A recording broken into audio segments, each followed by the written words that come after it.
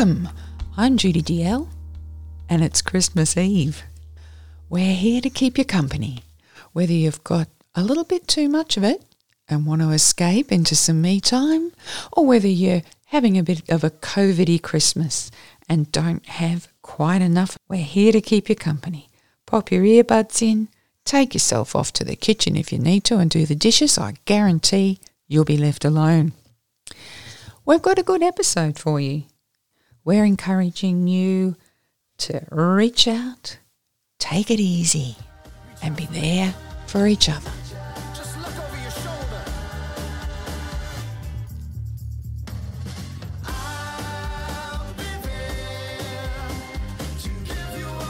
If this is the first time you've tuned in to Radioactive Cockroach, you deserve a bit of an explanation as to why I identify as a radioactive cockroach.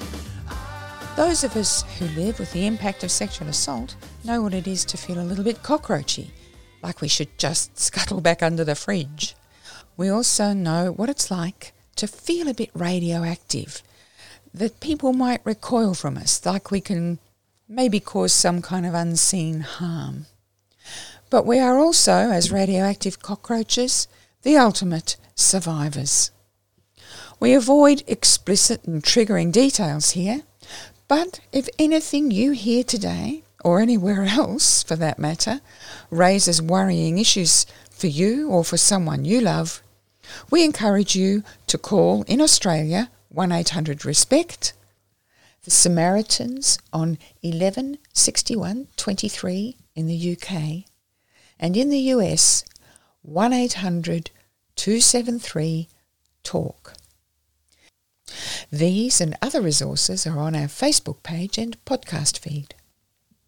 I'm from New York. It's a weird place. You guys are from New York too? Oh, wow. Okay, you're from New York. You don't seem happy to be here.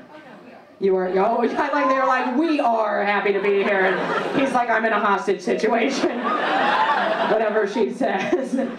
Oh, that's cool. You're from New York. I feel like you would be really good at my day job back in New York. I work at a sex dungeon, so you got that dominant female energy.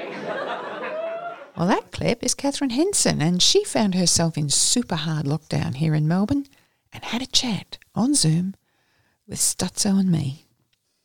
Judy Stutz and I are really grateful for the technology of Zoom. We've made our peace with it, we've connected to it, and now we welcome all of you and the wonderful Catherine Henson to lay down the burden of your heart. I know you'll never miss me. It's too heavy. It's too heavy. Put it down. Here. It's lighter when you let go, isn't it? So welcome, cockroaches, to Cockroach Relief, and welcome, Catherine. Thank you for having me. This is very exciting. Oh, well, I think we can out-excite you on this one, can't we, Judy Stutz? Oh, absolutely. So stuck in Melbourne.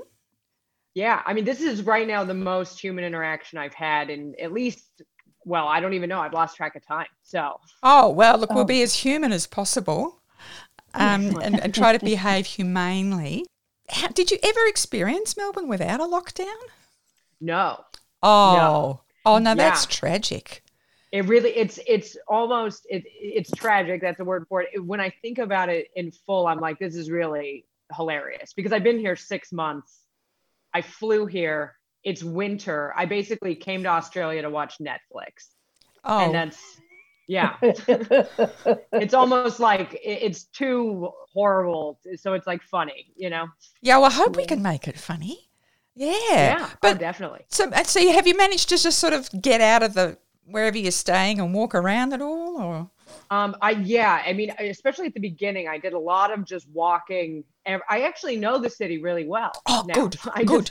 I just have never done anything inside the walls that I pass. I've only kind of recently come around to realizing I shouldn't, it's kind of, I'm done feeling sorry for myself, you know, for like the hopes and dreams of the year, like the whole reason I'm in Australia. Yeah. You know? Yeah. Like comedy festival. Yeah.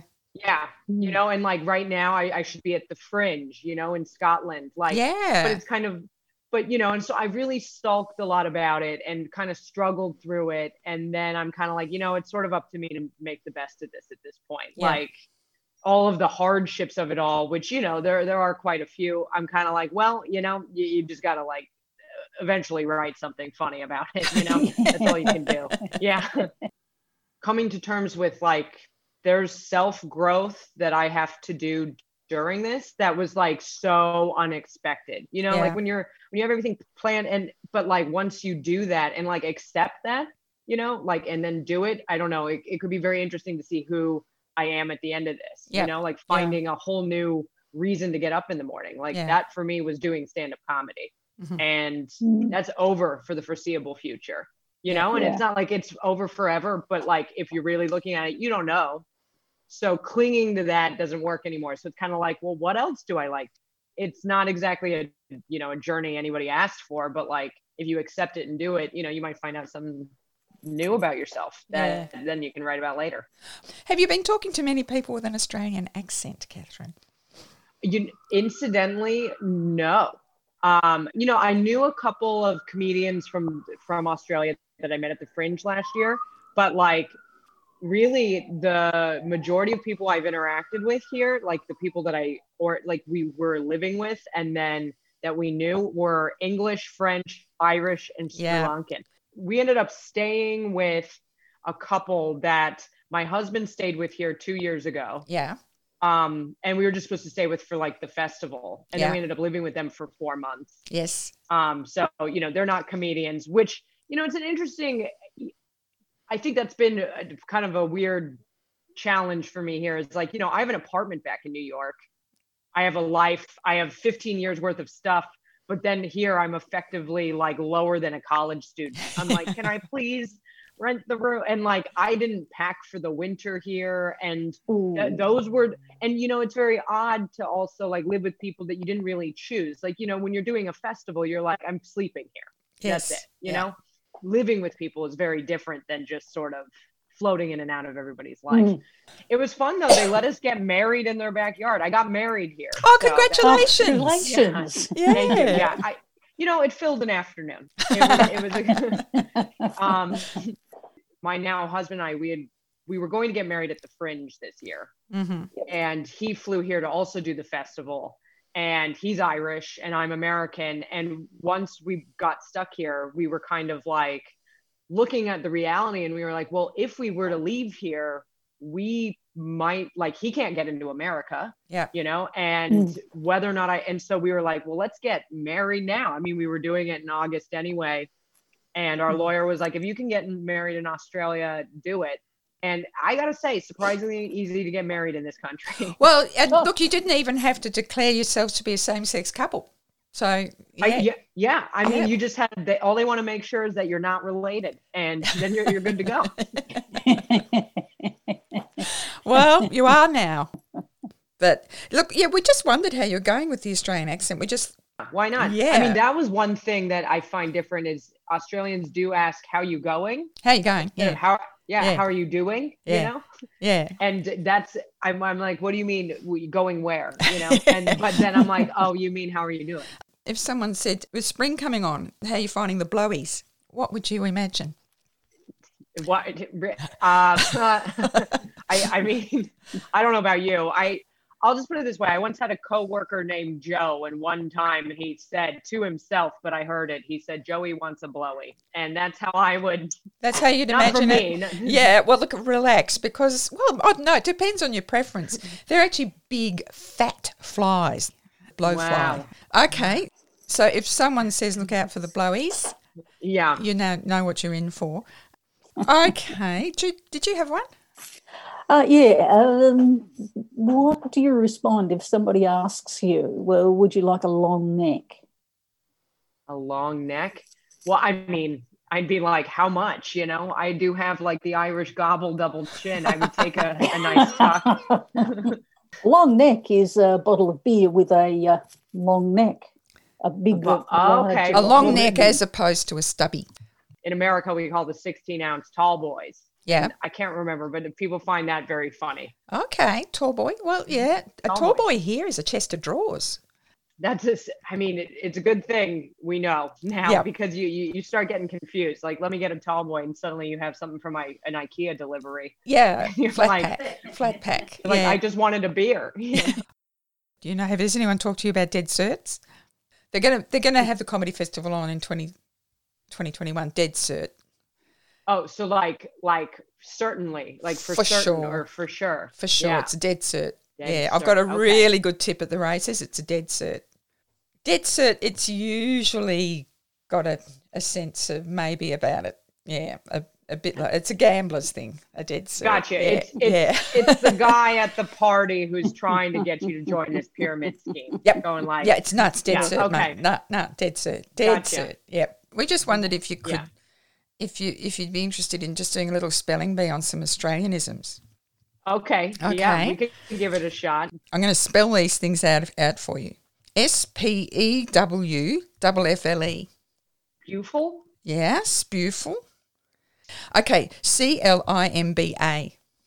Lima. And now TREELY. Treely. Okay. So put those together. Beautiful climate treely. Yes, it is. Spewful climate, Treely. I know you're here in winter, but spewful climate, Treely.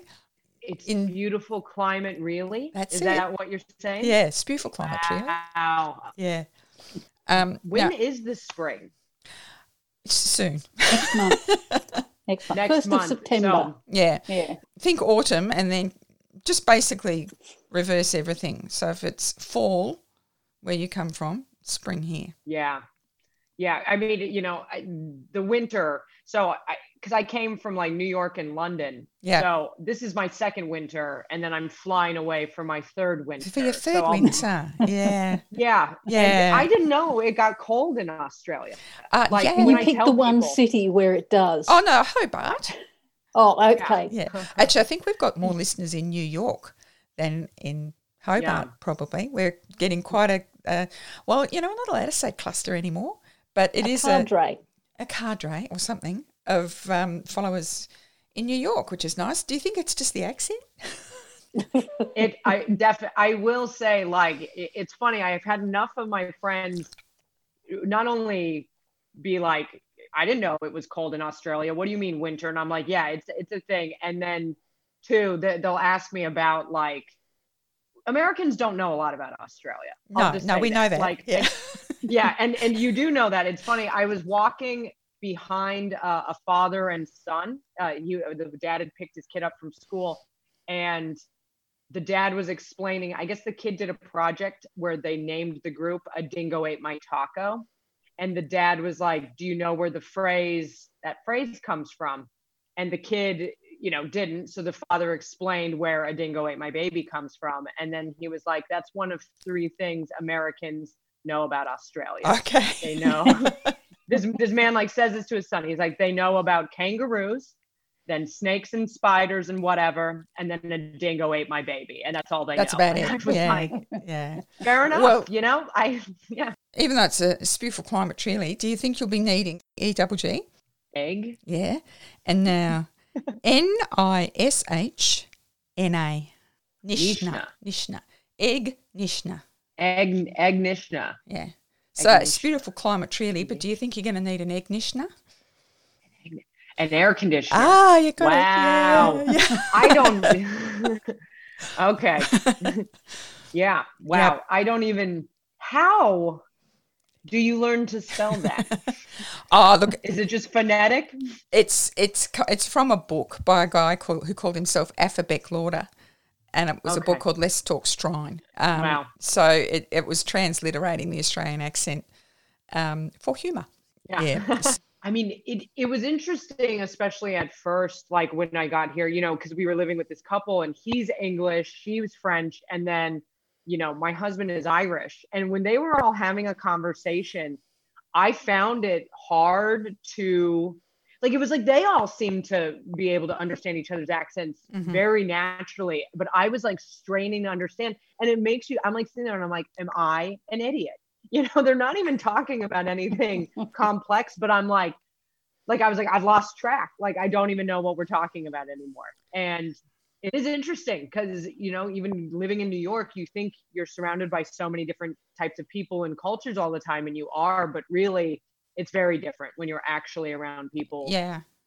who are from and have, like, you know, a very deep accent, I guess. Is that how you describe it? Yeah, look, I blame the sitcom producers for this very mild disability you have, because in America they insist on remaking all the sitcoms in the local accent, whereas we just got them imported. So we had to come to terms with all sorts of American accents and Irish accents and regional British accents and all the rest of it, or be very bored because there was nothing else on the telly.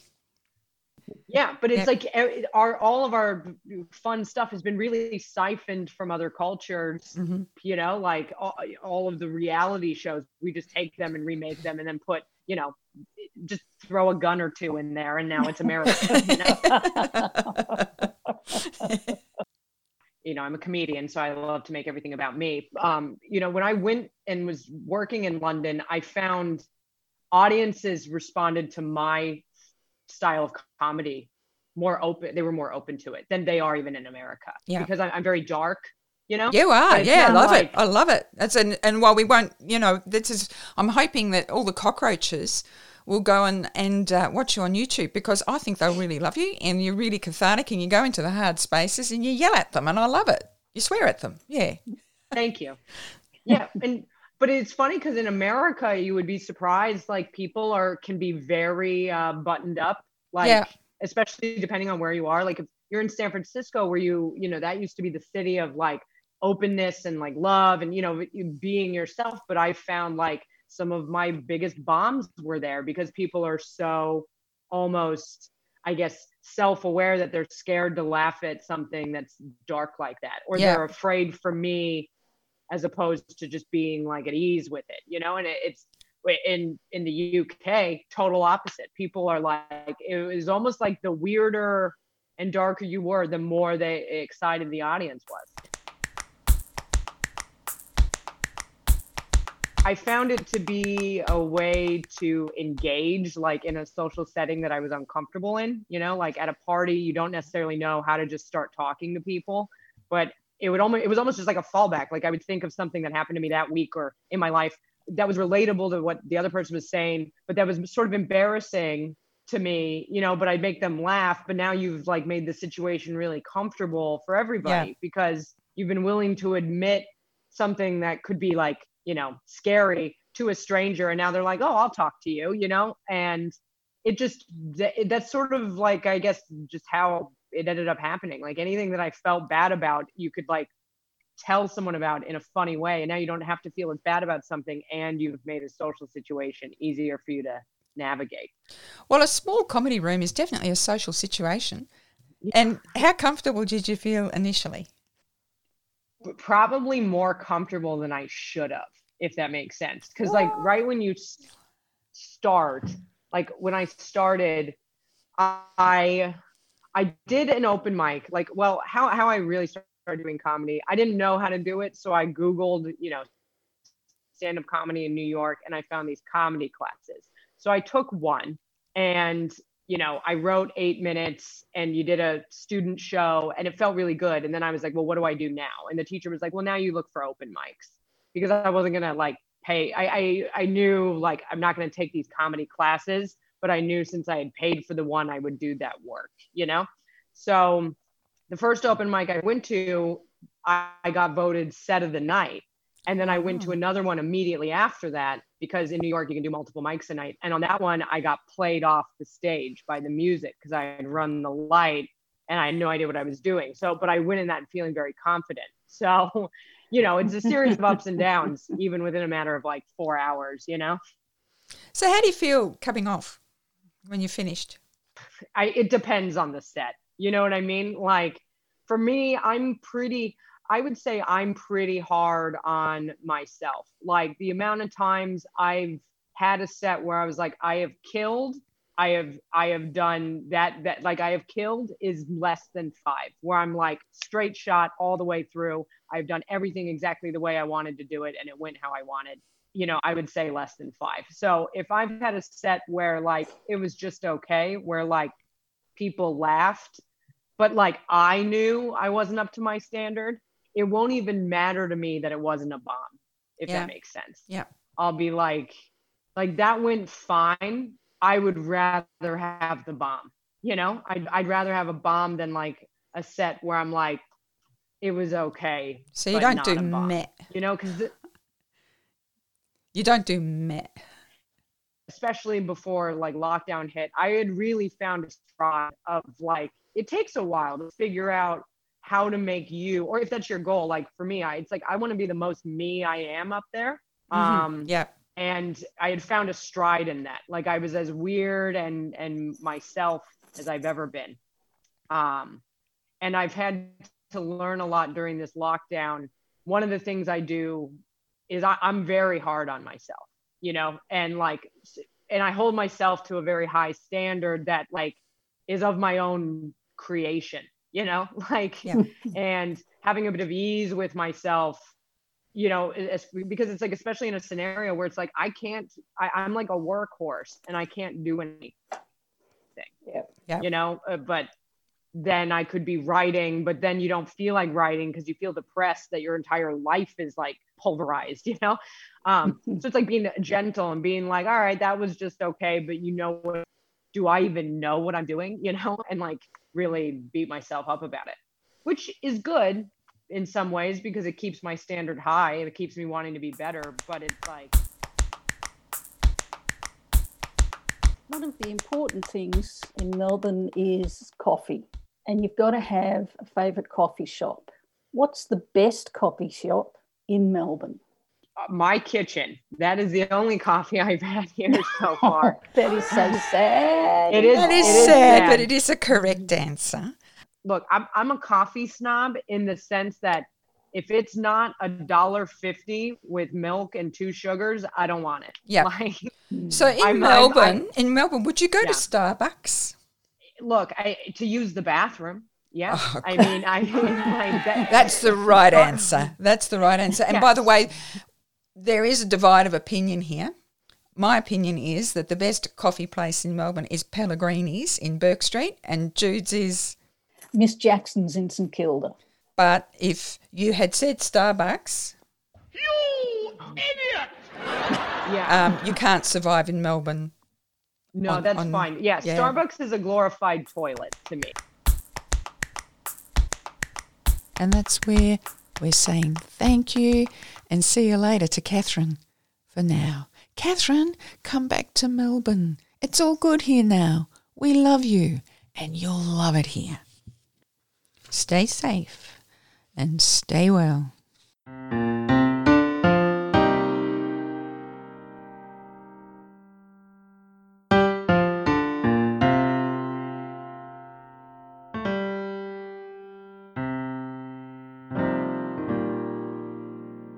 Now it's time for us cockroaches all to step into the spotlight. Somebody shoot out that spotlight.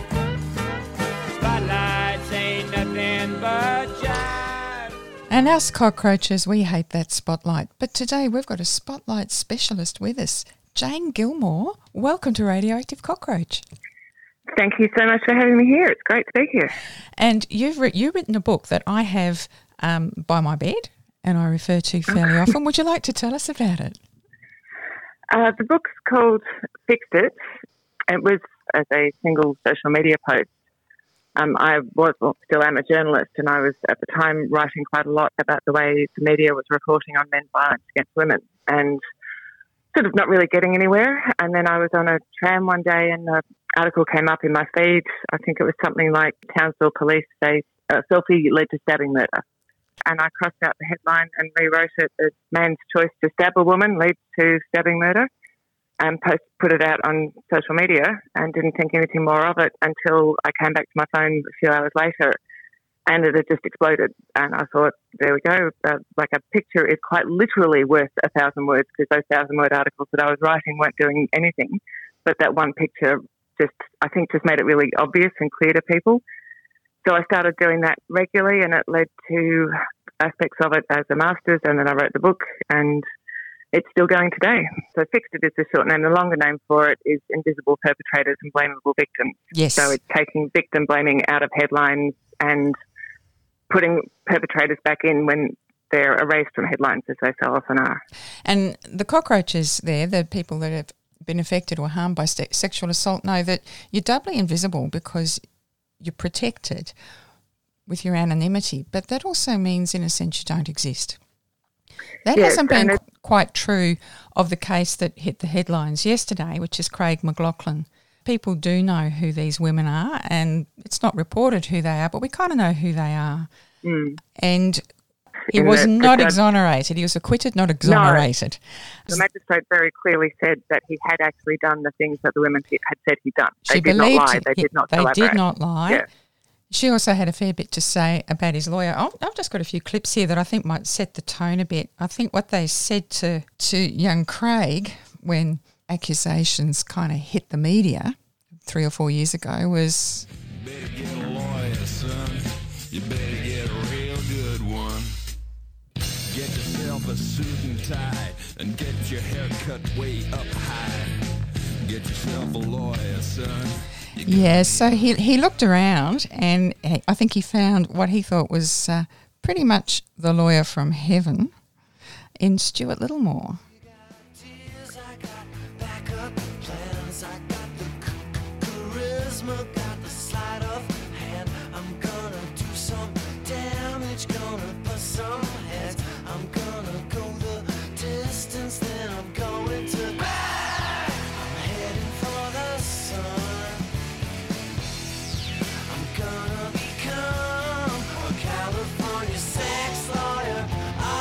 Yeah, because I think what these respondents, what these defendants really like in court is a showman who will attack the women and really provide them with some cathartic entertainment. And he certainly got that. You know, it looked a little bit like this.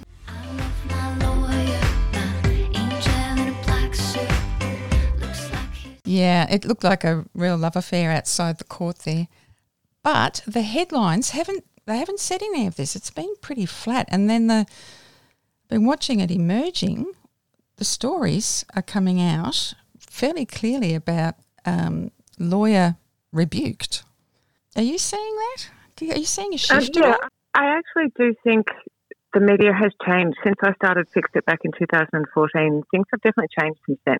Yeah. The sort of stories that I'm seeing come out now are much more informed. They're going into a lot more detail about, so the Craig McLaughlin case, they're going into a lot more detail about what the magistrate said instead of just shrieking McLaughlin exonerated. Yeah, beloved actor. It's not there. But I think also that's partly because the audience has changed as well. It's an argument that journalists have all the time of, are we chasing the audience or is the audience chasing us? Yes. And it's the chicken and the egg. But I think both the audience and journalists have changed. There's obviously pockets, Daily Mail, where there's stupid things still going on, but the vast majority of the audience does know more about this kind of stuff now, and I don't think anybody would get away with glorifying him now, given what the magistrate said and the fact that that's on the public record, and the courts make it really easy for journalists to get hold of that so they can publish accurately. All these things make a difference. Also, the magistrate is to be commended for what she said. I think she's named the part of the act that Stuart Littlemore was clearly in breach of. It was all in camera. However, there's been enough reports for us to believe the magistrate that he was in breach of it. Well, I think the magistrates and the courts have also changed.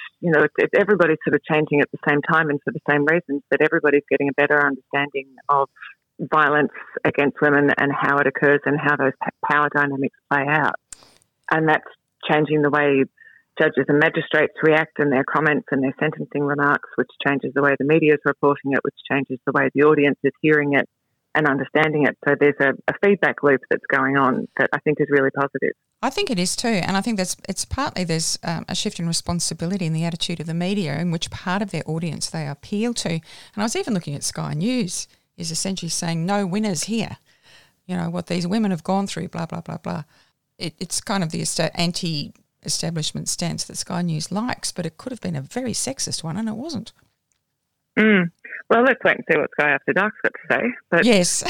Yes. I'm not going to. I'm not going to try and steal Mr. Bolt's thunder there. Yeah. But no, I think there definitely has been an improvement, which I find really gratifying to see, because, I mean, things were really awful a few years back, and I think it genuinely makes a difference to the women that have lived through something like that, because the people around them understand it better and are more able to react, not always in the best way, but certainly they've got more information to go on now than they used to. And I think that makes a big difference to everyone. I think there's a little bit more understanding in the community now too. It's something that Louise Milligan's highlighted in her latest book, Witness, is how scarifying an incompetent cross-examination can be. And look, I'm a bit of an insider here. I've been through more than one hearing with more than one style of cross-examination. And tearing the witness to pieces, tearing the victim to pieces, it's pretty clear from the evidence that you don't get a better outcome for your client if you're a defence lawyer. No, I think it used to be true. It used to be based on this idea of the ideal victim. So if you could discredit the victim, then obviously, if they're a bad woman or a bad child, then obviously nothing they say is credible. But again, because juries are made up of people, and the jury pool, the general public, do understand these things better now, and the likelihood of somebody being horrified at the very idea of tearing somebody apart after they've been through something like that would really, really put you off. Whereas, say, 20 years ago, it would have been evidence that they were a bad person and an untrustworthy person. I think what they're actually aiming at is the collapse of the witness, collapse of the victim, so that she appears to be incoherent and irrational, whereas most judges and magistrates won't tolerate it going through to that extent now and call a break. The other thing is that I don't think Louise Milligan expressed enough value for is the witness support systems that are there now, so that certainly they will go with you and help you to understand that an outcome is not the same as a verdict. And we've got a verdict here, but it is not the outcome. And I think also it's a change in the attitude in the courts too, that whereas victims, survivors used to be seen as they were a piece of evidence. They were not a person. They did not have representation. They didn't exist as far as the court process was concerned as anything other than evidence. And changing that to understand them as a victim of a crime, and therefore that part of the recompense for having survived that crime is to be given the support that you need to put your life back together.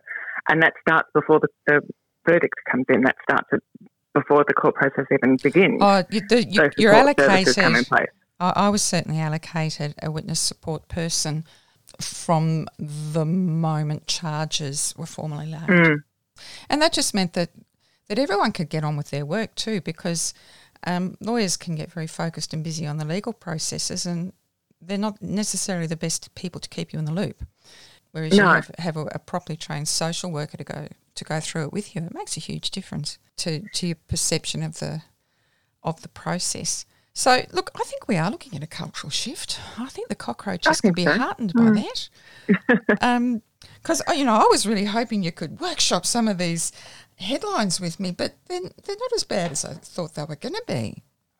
I mean, they're still... it's not ideal. It's some of them I've seen today. I thought, well, it's not the way I would write it. But so what would you have written for some of them? I think I would have made the headlines more clear about what the magistrate actually said. Yes. That the witnesses involved their testimony was believed, that the women told the truth, that the change of consent laws. And again, this is one of the other things that's happened, is it is so difficult to get law reform commissions to change laws so that to stop them protecting men who are violent to women. Yes. But that actually happened. And to me, I mean, apart from the fact that he was found not guilty, to me that's actually the really big story, that the magistrate said, well, if it was under today's laws, it would have been a different story. Yep. So it's almost an example of the fact that change in the consent laws has made a difference. Well, the only headline I've found that takes that in is the UK Daily Mail, and it's one hell of a headline. Craig McLachlan is found not guilty, capital letters, of sexually assaulting his co-stars from the Rocky Horror Show. As magistrate says verdict may have been different if it weren't for a legal technicality. That's a very long headline. Although the Daily Mail specialises in long headlines, Yes. and it's, I have to say, unusual for them to write something that I'd actually go, yeah, that's the way you should write it. But every now and again they do. I was a bit astonished. That's one, yes, but that's one that, yes, that's exactly what happened. Yeah. And that's what a headline is supposed to do, is tell you in one sentence the very basics, the most important points of the story. And it's really interesting doing the work that I do and looking at the headlines that come up, what editors think is the important point of the story. Yeah. And so often it's the perpetrator's excuse for his violence. Yes. Or the things that he says about the woman he was violent to. That's the most important thing for people to know. Well, the other one I found is it's that a really interesting perspective. Is the judge notes, well, it's actually a magistrate, but we'll let that go. Judge notes possible self-entitled sense of humour, but finds McLaughlin not guilty of assaults. I quite like that one. Yes, and I think I saw another one somewhere about the magistrate being forced to find him not guilty, or not forced. Forced is maybe too strong a word. I can't remember exactly what the word was. But yeah, certainly obliged. It was obviously saying, yeah, I think obliged. Yeah. I think that was, because I think that was the word that she used, and that was what was in the headline. And again, you know, he was found not guilty, and you do have to report that, but the reasons he was found not guilty is equally important, and that obliged to find him not guilty, which I think is what she said. Yeah. That's telling the story. That's telling you what actually happened. I think the community is becoming to a broader understanding of not guilty being not able to leap that very high bar, that burden of proof. It's not the same as innocent, and it's certainly not exonerated. No, and it's absolutely not that the woman lied. No, it's not. Or that she was not believed. Or that she was not believed.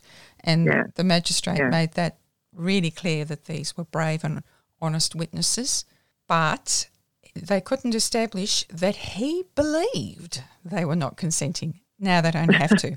Only that a reasonable person would have an understanding that it was not something that they were consenting to. But they're unlikely to be in such strife now that we've got intimacy directors as well, intimacy managers. Intimacy is a phrase, an industry phrase for managing intimacy on screen and on stage.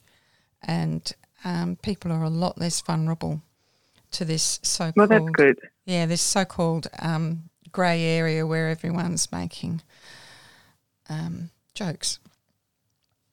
Yeah. Yes, that old chestnut, the joke. The joke. There's these two circles on the Venn diagram. One is called humour and the other's called jokes. And when they overlap, that's a really nice sweet spot. But it doesn't happen as often as some jokers think.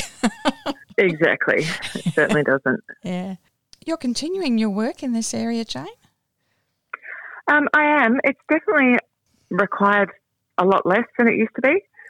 When I first started back in 2014, I was doing 2 or 3 a day, and that was just picking out the worst ones because I didn't have time to do more because I had, an actual job and everything as well. But I could have done it full time and done overtime and still not run out of things to do. But these days, while I sort of do occasionally have to take a break from it because it's not the kind of thing you can immerse yourself in all day, every day. Not healthily, no. No. But I do find even when I go back now and look over, because I get all the Google alerts, some days I'll just save them and think, no, not today. And then if I go back through them and I think, well, no, there's a few that are not great, but it's not the really egregious victim-blaming train crashes that used to go on even 5 years ago. It's really, really changed, which is really encouraging. And I think that's got an enormous amount to do, as I said, with the audience pushing back. Yeah, the ones that still want to blame those victims, are they changing or are they disappearing into dark places? I think in the mainstream publications they're changing, but that doesn't mean that the people who think that way have disappeared. I think they're heading off to the dark corners of the internet. But they've always been in the dark corners of the internet. I would like to say we could one day live in a world where they disappear completely, but I think that's that's not going to happen. Well, the crimes are still happening. So clearly, Yes, exactly. Yeah. But I think if we can make those ideas that men are not responsible for their choices to be violent, or that women cause violence that's committed against them, I think if we can remove those ideas or those myths from mainstream understanding of these things, then I think that can make an enormous difference. Can I just thank you on behalf of all the cockroaches for the work you've done in making our stories audible in a respectful way and emboldening a lot of us to come forward and to speak the truth, because it's only through the courage of those victims in coming forward and calling it out that we're actually seeing the headlines that you can object to, and we can all work towards this cultural change. Yes, I think it's anybody that works in this space, it's always the thing that's always front and centre is the victims and survivors who have such amazing courage, and they are really the ones leading the way on changing people's understanding of it, because they're really the only ones who can. Thank you, Jane, for all you have done and still do so that the cockroaches get less shrivelled in the spotlight.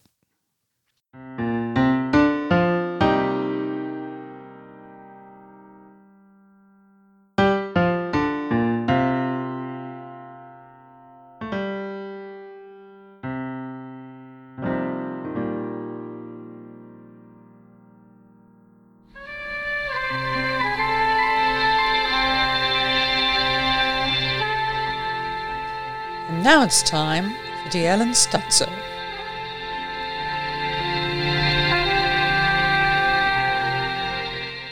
D'Ellen Stutzo are talking about cars.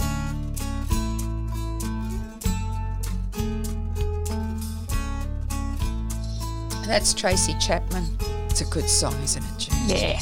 I will put the link up to her singing that because it'll get stuck in your head in the best possible way. It's a beautiful song. It's been around a while. You get a fast car. I want a ticket to anywhere. Maybe we make a deal. Maybe together we can get somewhere. Any place is better. Starting from zero, got nothing to lose. Maybe we'll make something. Me, myself, I got nothing to prove. Really nice story about escaping and having a fresh start. Something us cockroaches understand. You get a fast car. I got a plan to get us out of here. Been working at the convenience store. Managed to save just a little bit of money. Won't have to drive too far. Just cross the border and into the city. You and I can both get jobs and finally see what it means to be living.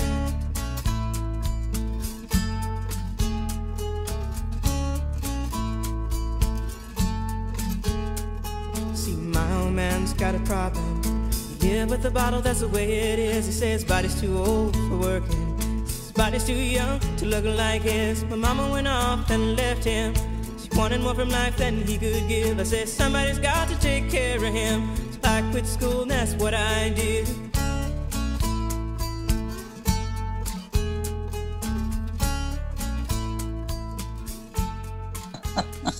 Okay, Judy, so today's quiz is all the car clues from the Age crossword, and this is the quick crossword by David Astle. Yeah, those crossword aficionados out there from Australia know that DA in the cryptic means don't attempt. And he's a nice guy, actually. Here are the clues. I'm proud that I got all these clues really easily. Car tool, often used in tyre changing, Judy Stutz. 5 is it starts with W. And second word, wheel brace. Wheel brace, excellent. Hooray! Car part that sends electricity to the spark plugs. A distributor. Hooray! Okay, car part that charges the battery. Alternator. Now this could be many things, but it's only one thing, and the clue is car gauge, and it's 11 letters. Speedometer. Hooray! Car pedal, 11 letters. Accelerator. Hooray! Car component mixing air and fuel. Carburettor. Now, this is where I'll give you a hooray. Because I knew that was the answer, but when it came to the spelling, I got... You idiot! How do you spell it? I have very wobbly spelling. So I remember when we were driving in your car, speed so fast I felt like I was drunk. City lights day out before us, and your arm felt nice wrapped around my shoulder, and I had a feeling that I belonged. I had a feeling I could be someone, be someone, be someone. I had a boyfriend that used to drive me down to the peninsula in a little blue Morris Minor. And every so often I'd come out of the house that my family stayed in, and there'd be a little blue Morris Minor, and I'd think, oh, there's the boyfriend. And no, it was someone else on the beach with an identical little blue Morris Minor. I didn't think there were two left in the world. I thought they'd all just sort of, gone the way of all flesh or something. But no, there were two. And then later on, I met the guy with the little Morris Minor, and yet totally lost touch with the boyfriend. But the guy with the other Morris Minor, still a good mate. Still a good mate. Him and his wife and kids, we've all hung out. So, yeah, the little links that follow us round, and the stories about cars. What did you have cars when you were young? Oh, yeah. My parents stumped up $260 for my Scamp, my little yellow Honda Scamp. A Honda Scamp? Yeah. That's just like a lawnmower with a cabin, isn't it? Yeah, it's a motorcycle engine with essentially a plastic car added on. Yeah. My little Honda 50, she's rapid and she's nifty. She'll do 150. Top speed, 50 miles an hour. I loved them. Yeah, I envied them. I wanted a Honda Scamp or a little Fiat. It was cheap. Yep. It went, and it took me to uni. Safely to and from uni. And did me, into my working life for a little bit, and then, saved up and bought something a little bit more salubrious. Yeah. I think it was a Toyota Corolla. Toyota Corolla. Judy, the Scamp. Now, the listeners know that we know this story that you're about to tell, but what they don't know is that I already knew this story, and I thought it was apocryphal about what happened on the campus of University of Melbourne to a little Honda Scamp in the 70s. No, it actually happened. I've met the apocrypha. Yeah, it was real. Tell us roughly what happened, Jude. It first got noticed when I began to share a parking spot with a little Fiat. See, that's why I think I want a Fiat or a Scamp, I think. I think that's all part of the story. We could literally just share a parking spot. There was enough for two of us to share one spot. Yep. It was great. Yep. I was doing mathematics, so I was in the sciences and engineering building, and it got noticed, this teeny tiny little car. Yeah. It didn't take long before some engineering students realised that one man on each corner could happily lift the car and move it around. Right. So it started as really just little stuff, like they'd move it 2 car spots down and whatever, and it was all a bit amusing, Then they got a bit carried away and started to put the car in unusual places, like the gymnasium. Yeah, okay. And it was all done in good humour. So you're quite young and you needed it to get home. Were you ever kind of stranded? Who's gonna drive you home tonight? No, Did you ever there feel was scared? always someone there to, if I couldn't extricate myself from the spot, there were people on hand to assist me. Yeah, so you didn't feel picked on. I wasn't picked on or anything. It was just a lark to see if the mathematician could outthink the engineering boys. And it might be as simple as having to drive down some stairs to get out of a college, but they started to place this car in the most unusual places, which would require me to use a rig that they will have set up to extricate myself. Okay, so it's a little bit like a computer game before computers. Computer game before computers.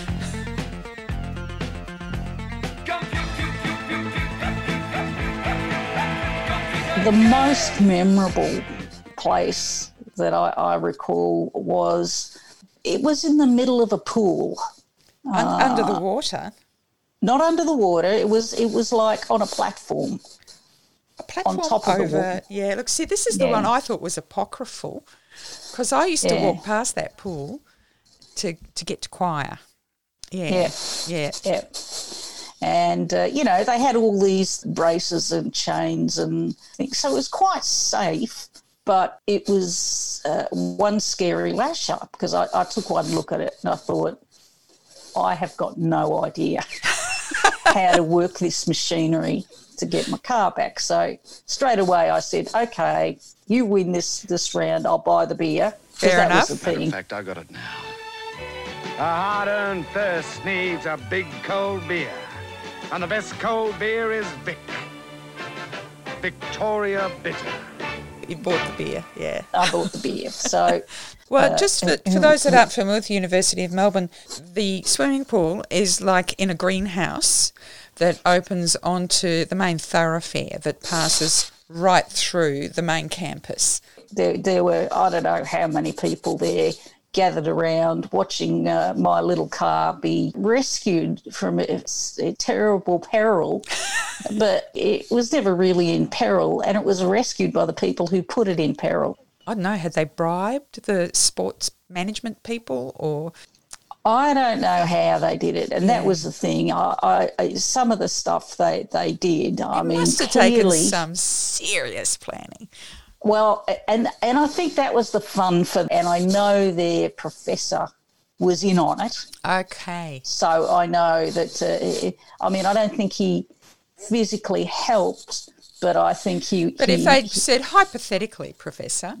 how might we do this? Where might we get with the equipment? So I think it became a bit of a learning exercise for them. Yep. It certainly was a learning exercise for me in applied mathematics. And clearly I've gone down in the annals because my car and myself have become apocryphal.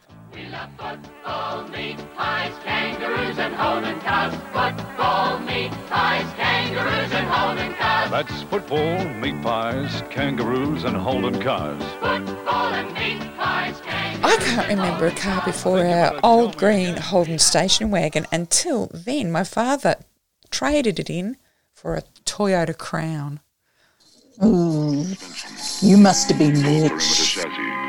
Power disc brakes, and every luxury, including twin radio speakers. It's a very good year to own a Toyota Crown. Oh, yes, a very good year. Didn't feel it. We had a crappy old caravan and we spent 8 months with this rig going around remote Australia on a lot of, we're talking the early 70s. In fact, we just left Darwin before the cyclone in 74. Living on an airman's wage. Corona was as good as it got. And Corona's new 2-litre super responsive engine turns a mountain into a molehill. The new super responsive Corona.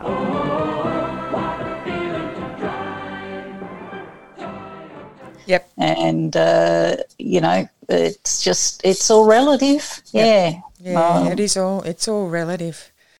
I used to work in remote Aboriginal communities, so I used to go from community to community, maintaining telecommunications, but also teaching computer skills, So my employer had given me this massive Toyota Land Cruiser. In my Toyota Land Cruiser, she's a bloody doozer. They gave me a course on how to drive it. And which petrol to put in it? And petrol. I had a trailer, so I could carry my own diesel, camping equipment and whatever. And you went by yourself? No, I had an interpreter. Yeah. I tried to learn the local languages, but they just laughed at me. Yeah. When with the Toyota Crown, we were travelling through a lot of Aboriginal communities because that was my father's work, working with Aboriginal education, and I used to be able to get by with Pitjantjatjara, and I can still hear it a bit, but no, it's a beautiful language. Some folk had broken down, gotten lost and got themselves into a bit of a situation.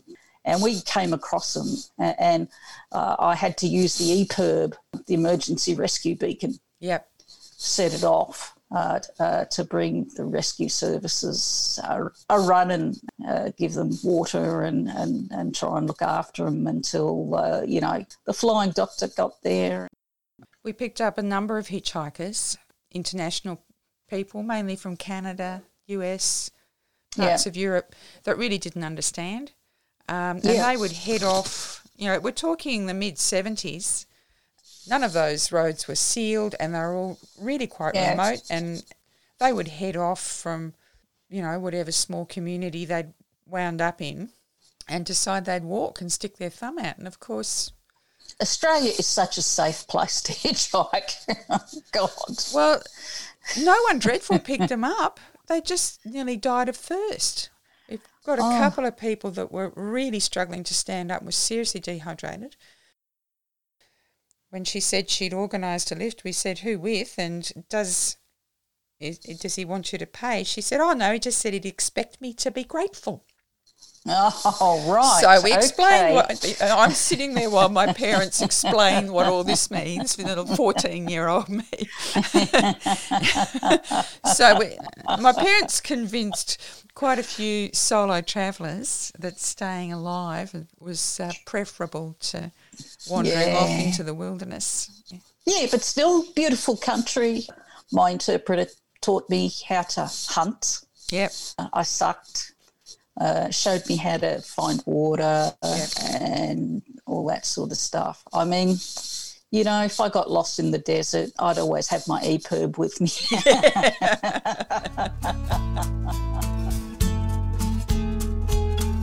You get a fast car. I want a ticket to anywhere. Maybe we make a deal. Maybe together we can get somewhere. Any place is better. And now we both drive sensible 4-cylinders, don't we? Yeah, we both drive our little 4-cylinder Mazdas. Do you know my car, my Mazda, has still got the same tank of petrol that I put in it in March. And that's lockdown for you. The more your friends and you do your kids, I'd always hope for better. Thought maybe together you and me find it. I got no plans, I ain't going nowhere. Take your fast car and keep on driving. Your brother bought a new car, Jude. He bought a new car. Yeah. And it was yellow. Yeah.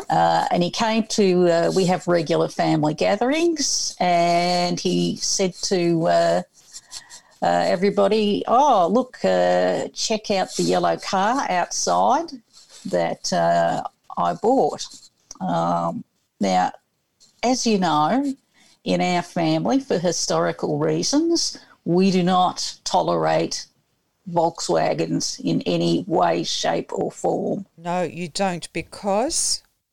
My mother was a slave labourer during the Second World War for Volkswagen. At the age of? 7. Let me present to you my Volkswagen blues. So we just sort of have a deep-seated mistrust of the karma, essentially, around Volksies. So she goes to the window, she looks out, She doesn't say anything, and then she goes into the garage, and next thing you know, we hear all this banging from the street. And we all rush out, and we can see my mum beating to death this yellow Volkswagen Beetle. Right. Do they sort of curl up and die easily? They do, especially with my mother wielding the aforesaid, I think it was a Matic. Oh, for goodness sake.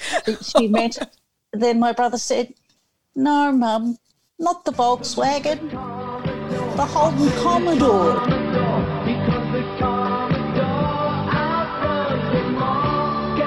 Just there. So she beaten up someone else's Volkswagen. We quietly knocked on the door and said, little old lady had a brain freeze, we'll pay for it. Yes. Because, my nephew is a panel beater. Okay. So he probably brought it back better than it left. So it was pristine when it was returned, but Well, that's a good story about trauma casting a long shadow, because I think there are a few cockroaches out there who, given a Matic, might want to deal with the echoes of their trauma in a similar way. But do we recommend it? My mother seemed to enjoy it. For the rest of the family, it was a bit of a trauma. Yes. But my mother thoroughly enjoyed beating the car to a small yellow pulp. Wow. Was not at all worried about the money that she had to pay. It was worth every cent. Yeah, I think she found it very therapeutic. So I remember when we were driving in your car, speed so fast I felt like I was drunk. City lights lay out before us, and your arm felt nice wrapped around my shoulder, and I had a feeling that I belonged. I had a feeling I could be someone, be someone, be someone.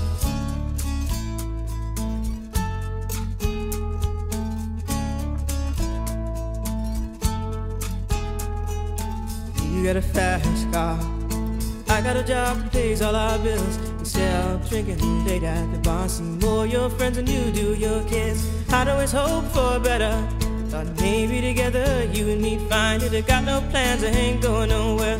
Take your fast car and keep on driving.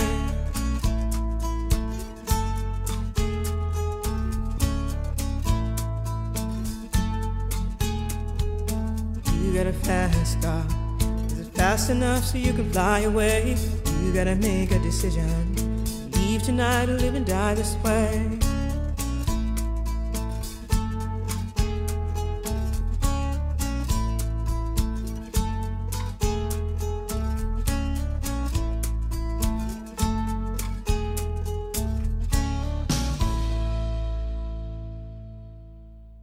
We've been running a bit of a theme today, a theme of finding hope and humour in hard stories. And that song of Tracy Chapman and the story behind it, it's a good one. And now we're going to leave you with some comfort inspired by a hard story. Tradition has it that the Jewish city of Bethlehem, a couple of thousand years ago, was the scene of a massacre of all the boy children under 2 at the behest of King Herod.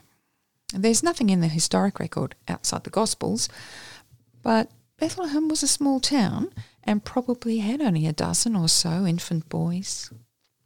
No documents would have been kept in the face of something so unremarkable in that age as the death of a dozen children.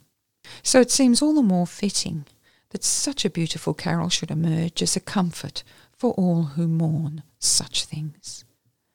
And so, take it easy and be soothed by this lullaby, the Coventry Carol, performed by Anuna.